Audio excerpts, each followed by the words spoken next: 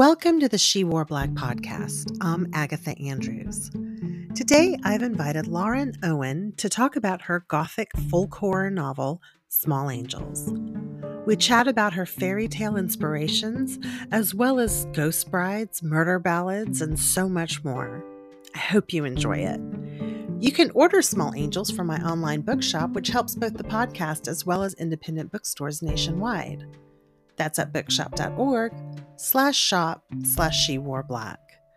You can also help out the show by following me on Instagram, Facebook, and Twitter, and leaving me a review wherever you get your podcasts. Thanks for joining me today. Now, on to the show.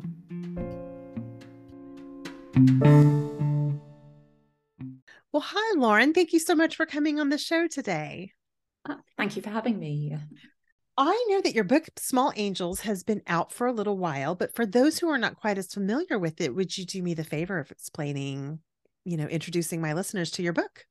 Absolutely. So Small Angels, I'd say ultimately it's the story of a woodland called Maltbeggar.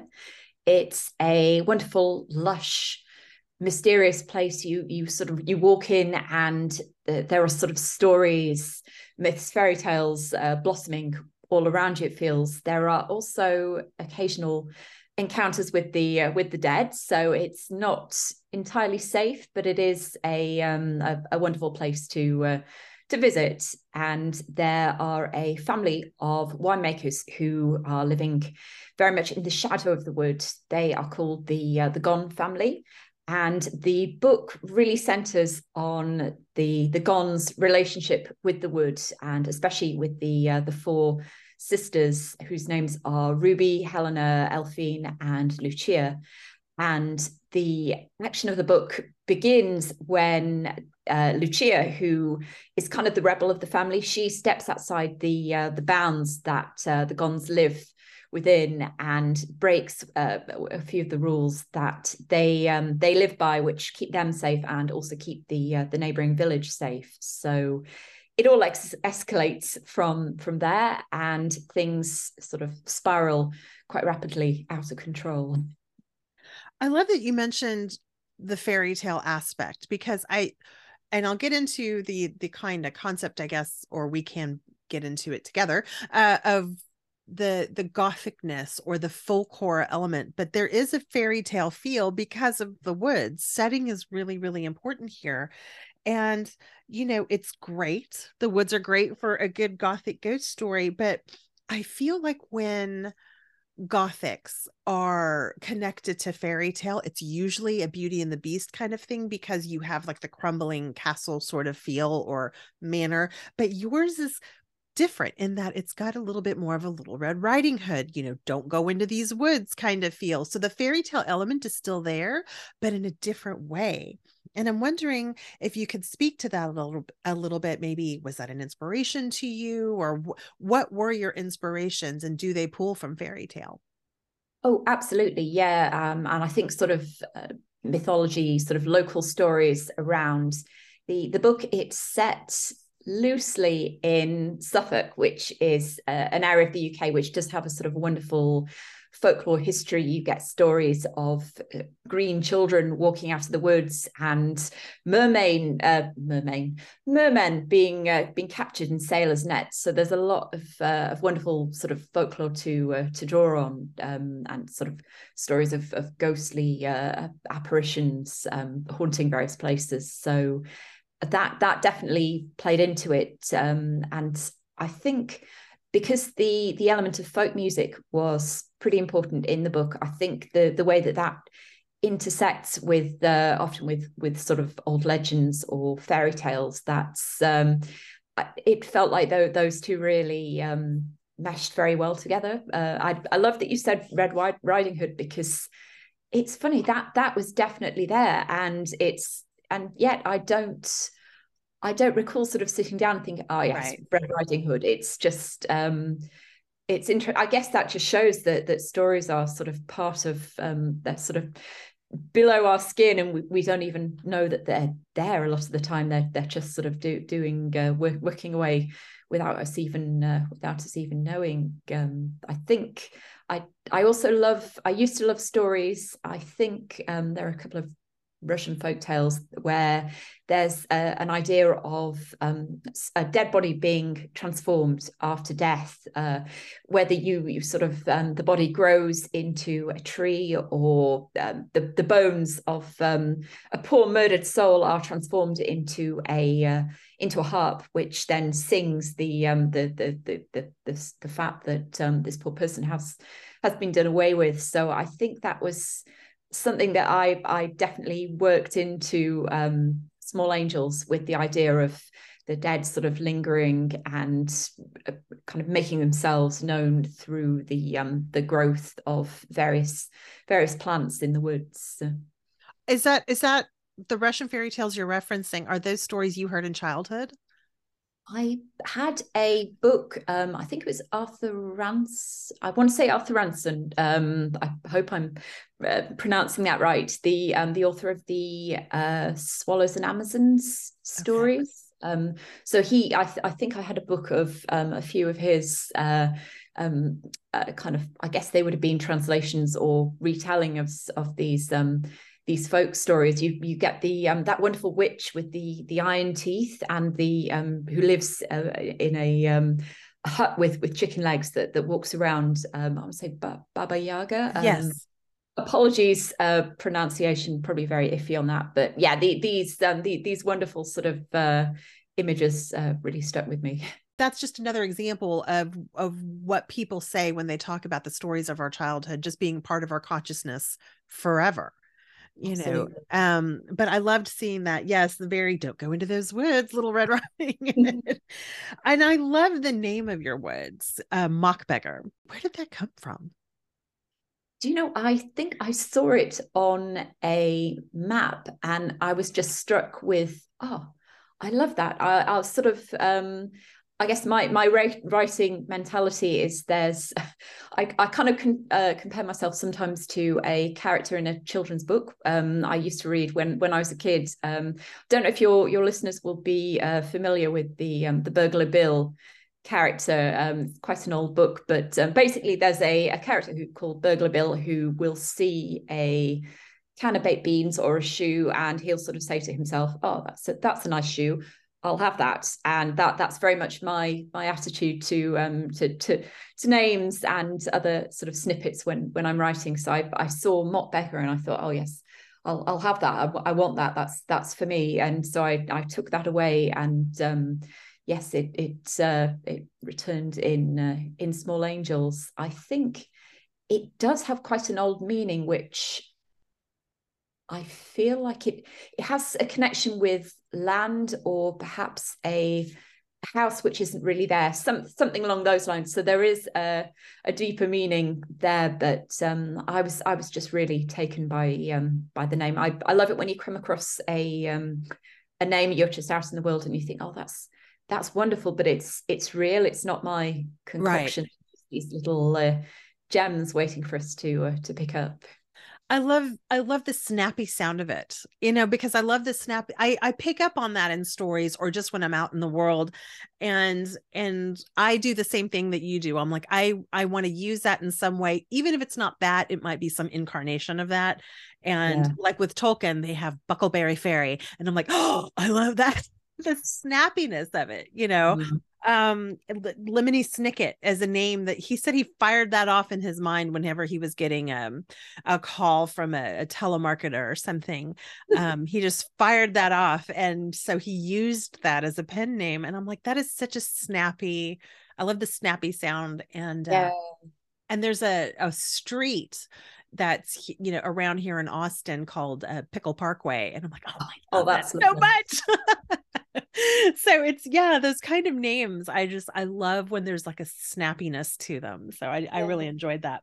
What other childhood stories inspired this book? I feel like I saw somewhere that was it The Wind in the Willows? That was definitely a big one in this.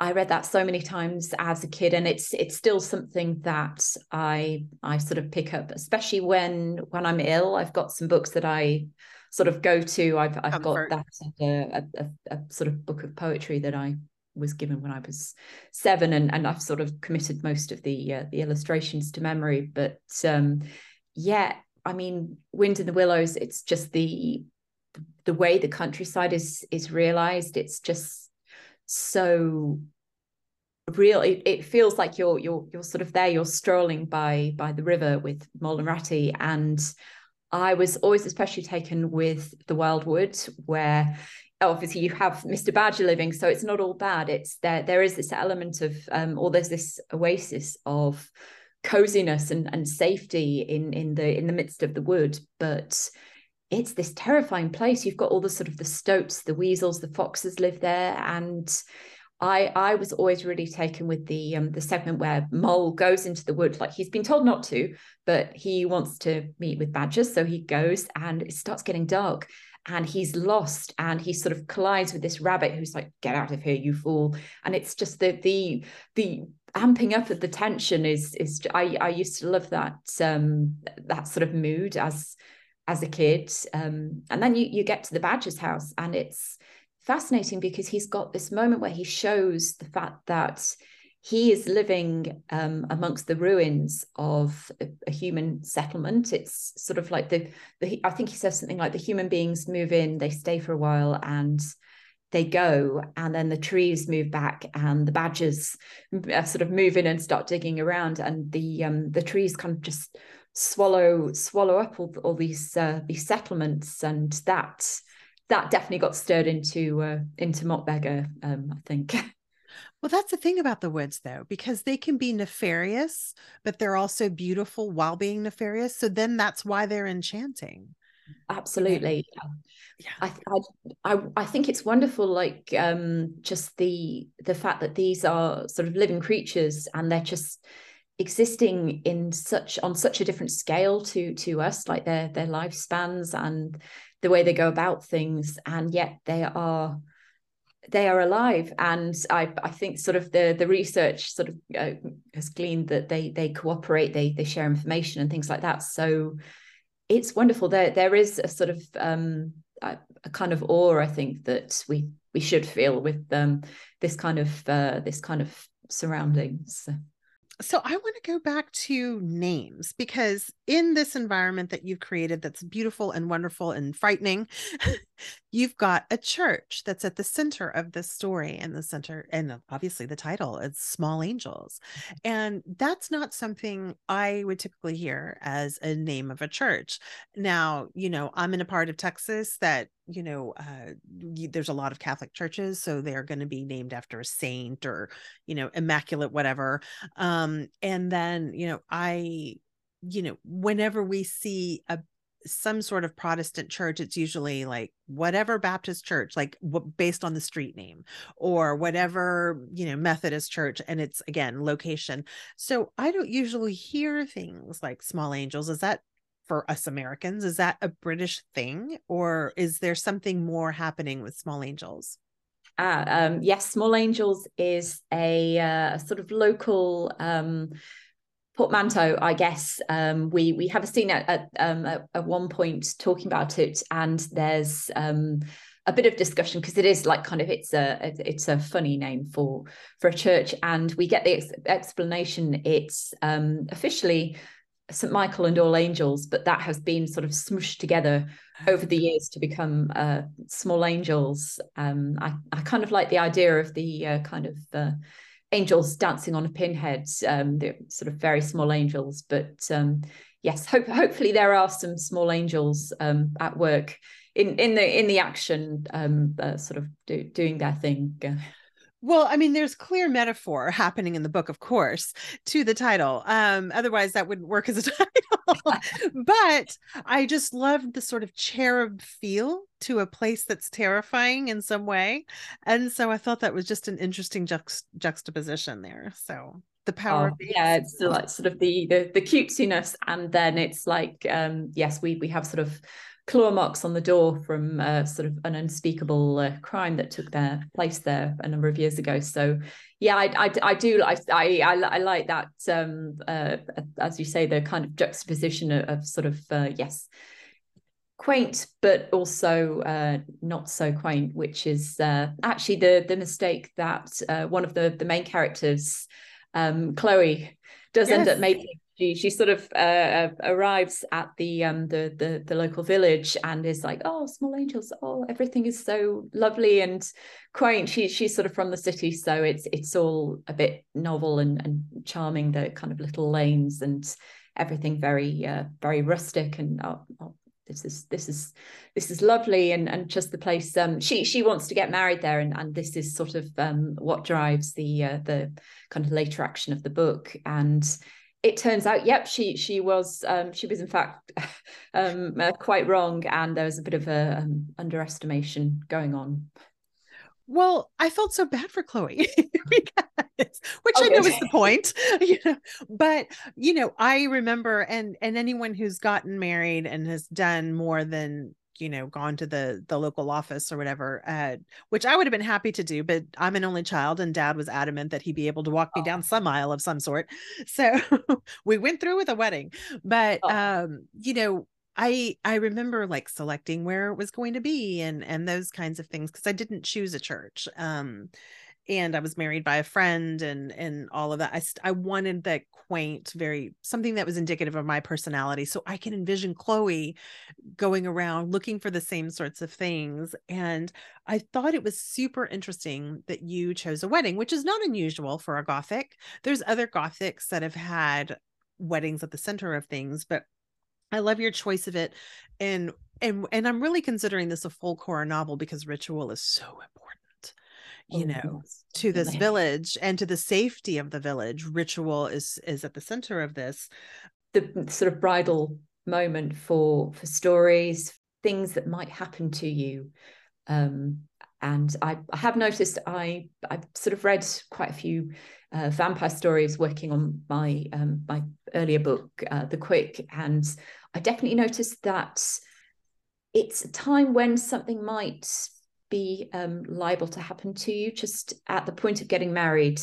I think that is the point where in Dracula, poor Jonathan Harker has just left his fiance in England, and it's just at that point. And again, you get poor Lucy, who is also about to get married, and it's very much a time when things happen. You're much more likely to become a character in a story, I feel, at the bridal moment. So yeah, I find it's a really rich time to set a story or a character.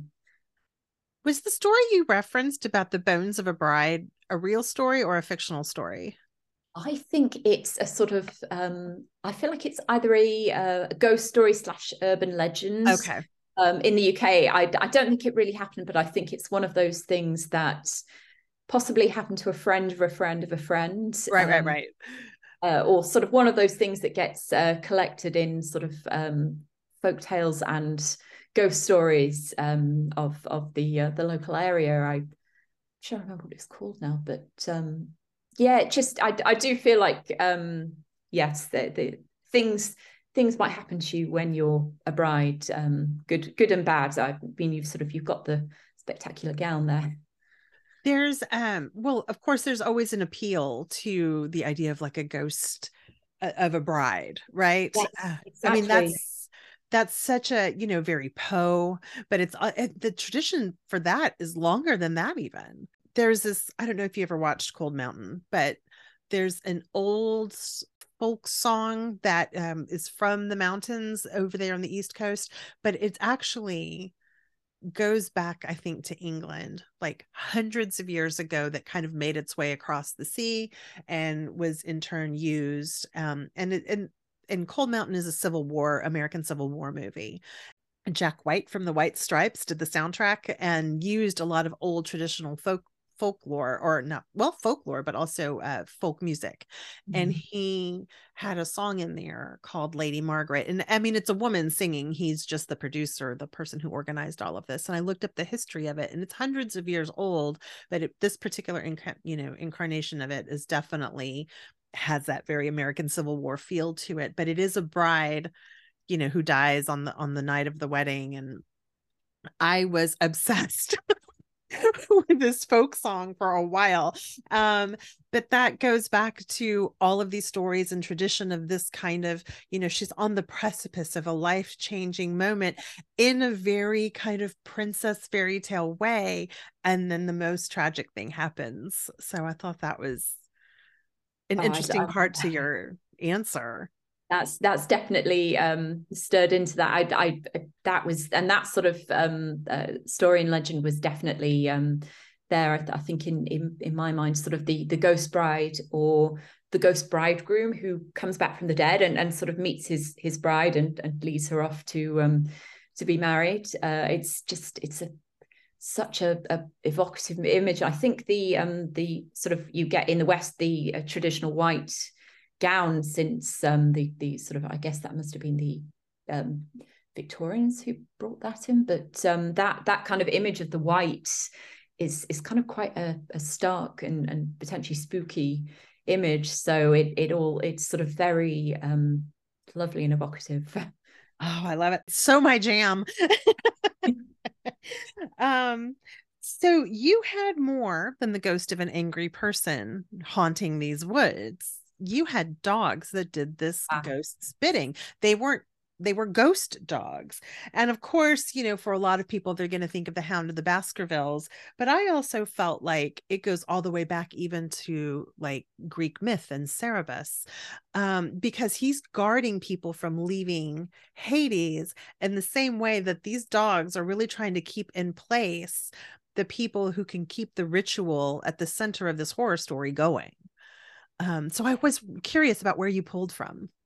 That is definitely, do you know, I love that you thought Greek myths, because that's definitely, I think that's definitely in there, and the sort of underworld, of course, the guardian of the underworld. It's I love finding things like, oh yes, of course that was yeah, it was there all along. It was that's lovely to come across, because interesting. I was definitely thinking Greek myths because I'm going to hopefully pronounce this right, but I was always intrigued by the hounds of Actaeon.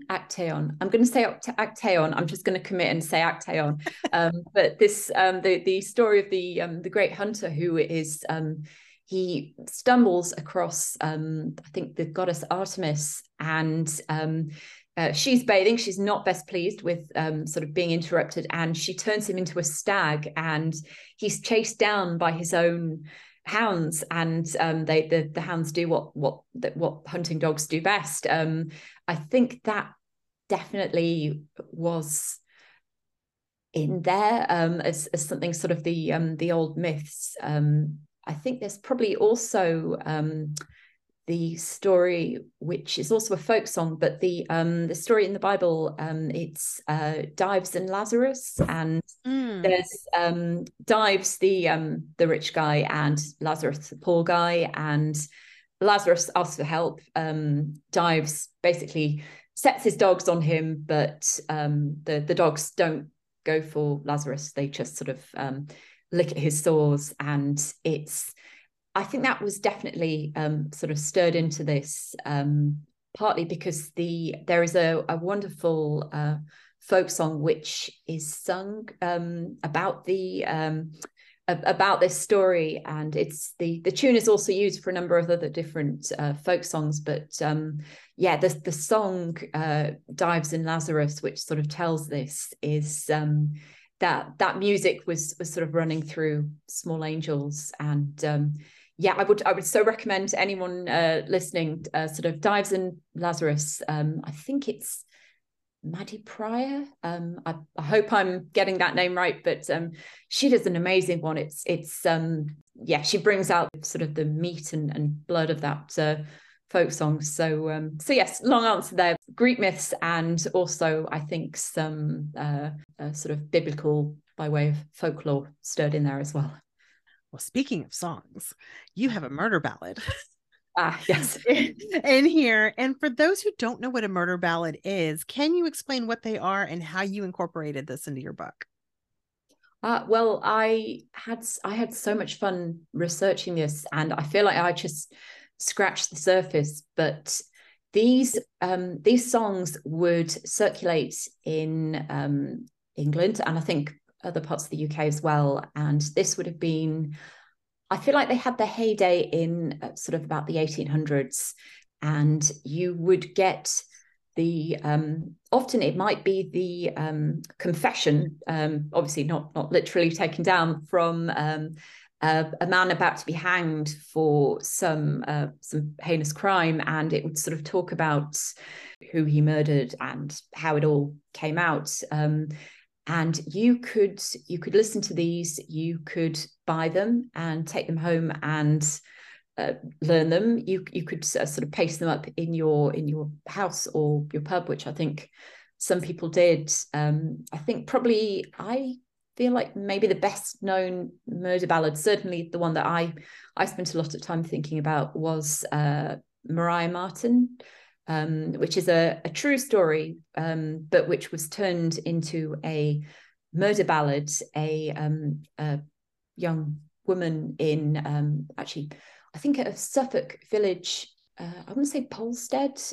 It was a village famous for its delicious cherries, and also for this violent murder, which was covered up and then eventually discovered. The story was that Mariah's stepmother had a dream which led them to dig up the Red Barn, which was where her body was concealed, and this became like this huge sensation. There were, you could do tours. You could buy merch, and merch. Yeah, there. It feels like a slight industry of sort of murder.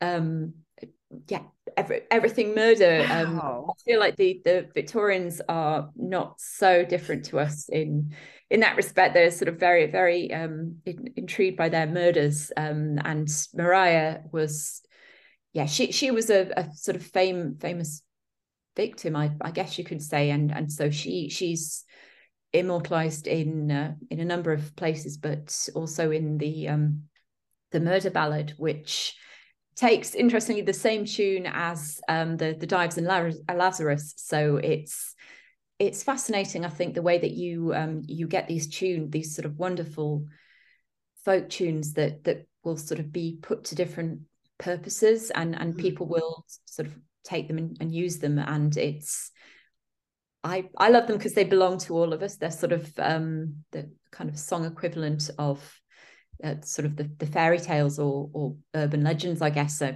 sort of nobody can claim ownership, but yeah, I was really struck by the fact that this was a thing that people took as entertainment. Wow. Well, what I thought was really interesting was that the murder ballad is one example of the oral storytelling that's at the center of this novel, because various forms of oral storytelling is how the narrative works here. So can you speak to using, an oral traditions of various kinds for a written narrative? I like that question, because it's very much I guess it's a kind of tension, isn't it? Because you it is very much the oral storytelling is such a big part of Small Angels. We start in a pub with a character trying to tell the story of the Gons and sort of their unsavory and unfortunate past, and he is interrupted before he can carry on and tell the whole story. I think partly this must be due to the fact that I came to Gothic, sort of Gothic ghost stories very much. My first encounter was oral storytelling, I guess, sort of hearing a ghost story with my friends, Sure. trading stories, you know, as you do sort of sleepovers. And I feel like that sort of set me on a long path towards the Gothic. So it's kind of, I suppose in a way this book is kind of me yes, it's sort of saying thank you, starting me on in this direction. I do think it's the interplay between what's written and what's told is just generally so interesting, because there is the tension of sort of which lives the longest and what survives. And I guess I'm interested in that sort of across the Gothic, because it's such a recurring theme, kind of lost manuscripts, people trying to tell their stories only to maybe sort of get cut off. So I feel like it's possibly the tension is there, and I feel like it probably is in part due to the interaction between Chloe, who is a sort of quite a sort of literary, very much a sort of book person. I guess she works for a literacy charity. She's a reader. She will go to the library for information, and so that versus the oral storytelling, which is something she remembers from her childhood, but is almost something she kind of forgotten about a little bit. And it's an older form of sharing stories, and it begins to haunt her. She is plagued at one point by her own actions being narrated in her mind by a sort of alien and possibly hostile presence, and it's turning her into an oral story. So I think there is a tension there, but I think it's yes, hopefully it's quite a nice balance, and sort of neither side wins out completely. Well, you know, the idea of doing this, I mean, you can think of the Canterbury Tales. I mean, that's a narrative that's done, like, it's a written narrative of oral storytelling, used as the device. And it's not even just the narrative device, it does character work, which is what happens in your book. You know, you don't have to know a lot about, is it Mark? What's the name of the first? I should have written it down. The character who does the, hey Chloe, maybe you might want to rethink this, and this is why. You know, yes. But we don't know anything about him, but it's the way in which he tells the story that does the character work. And I thought that was just really interesting. I love that.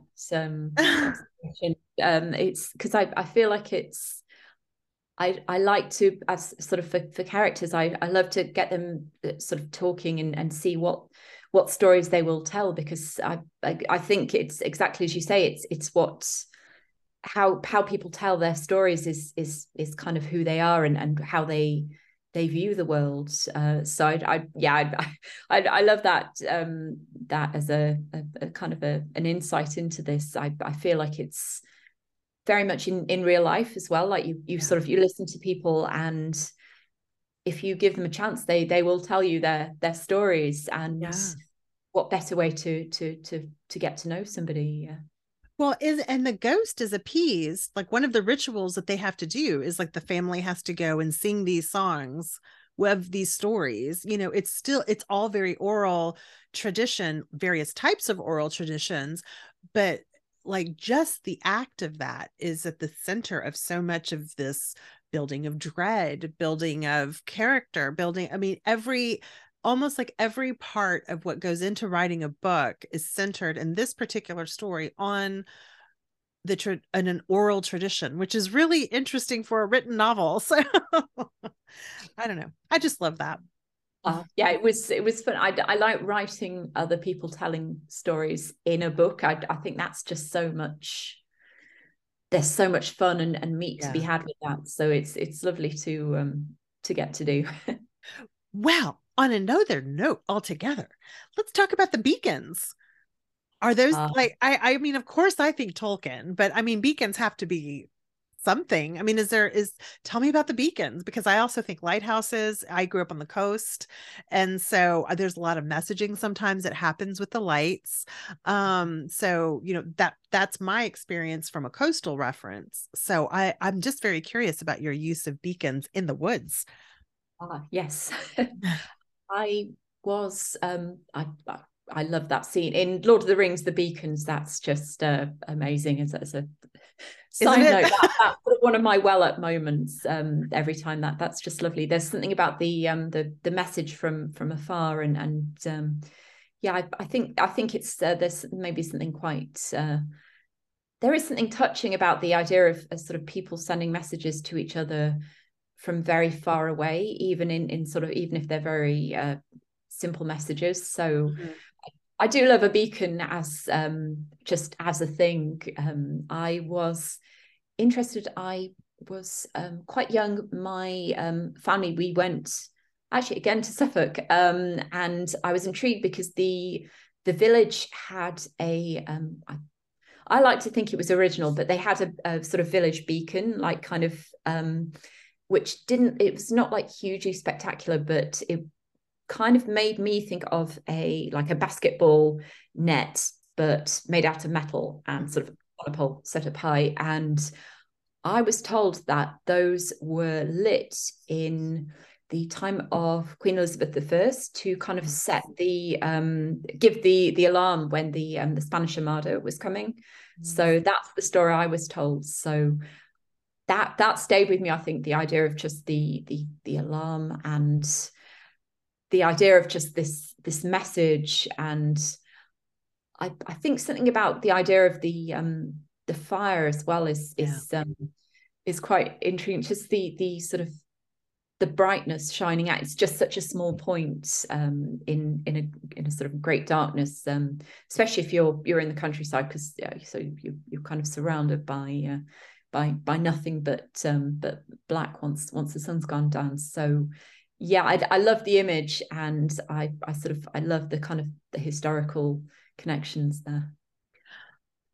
Well, I mean, there's so many layers, and I can't help but wonder. You're Dr. Owen, if I'm not mistaken. Is this correct?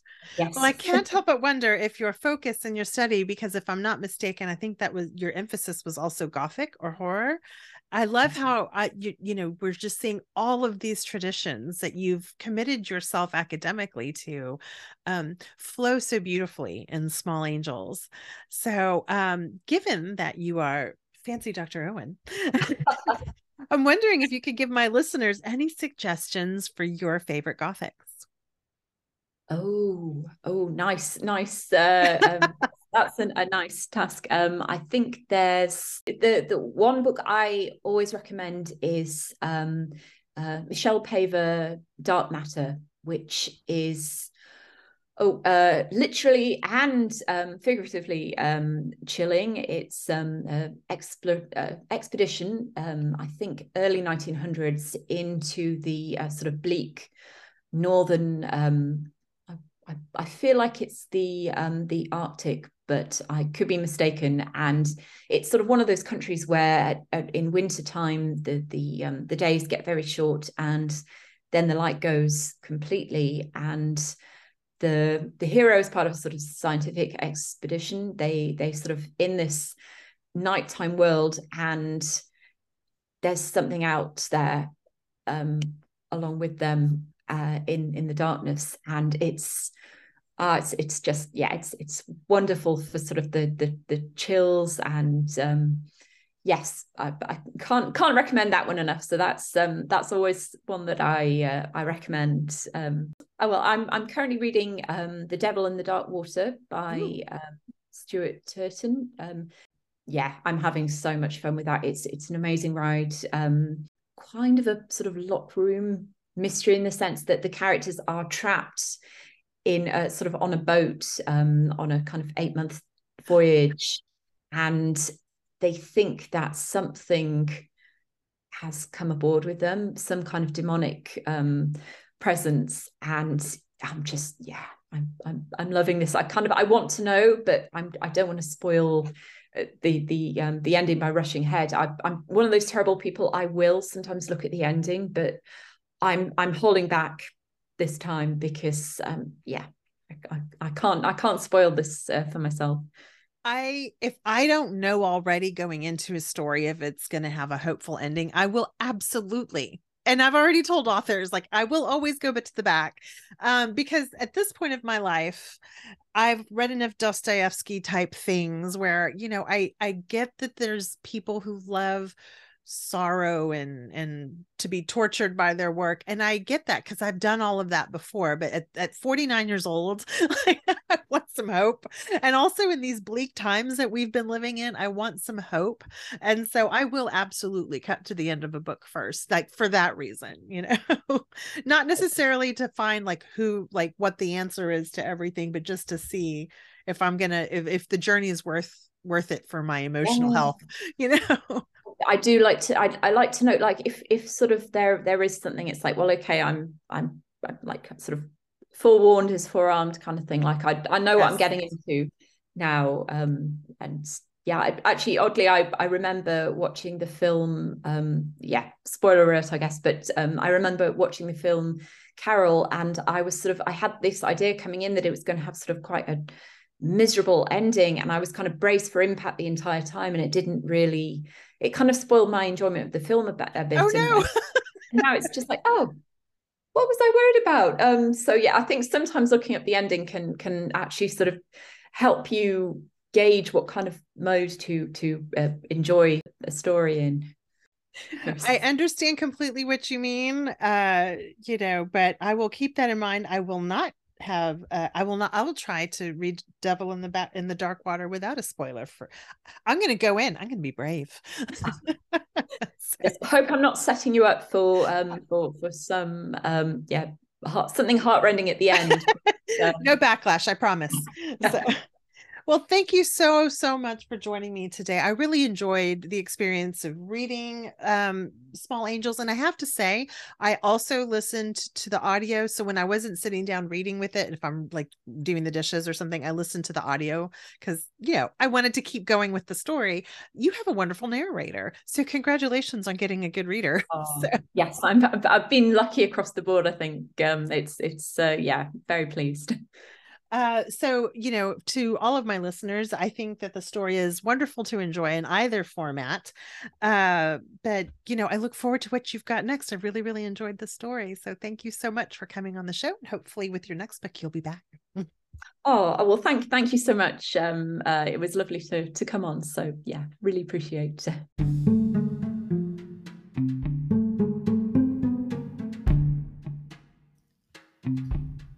Thanks for joining me today on She Wore Black. If you like what you heard and want to support my work on the show, you can visit my website at sheworeblackpodcast.com for links to my coffee shop, donation site, as well as my online bookshop. You can also help out the show by rating me on Apple and following me on Instagram, Twitter, and Facebook, and letting your friends know about the show. Thanks so much for joining me today, and happy reading.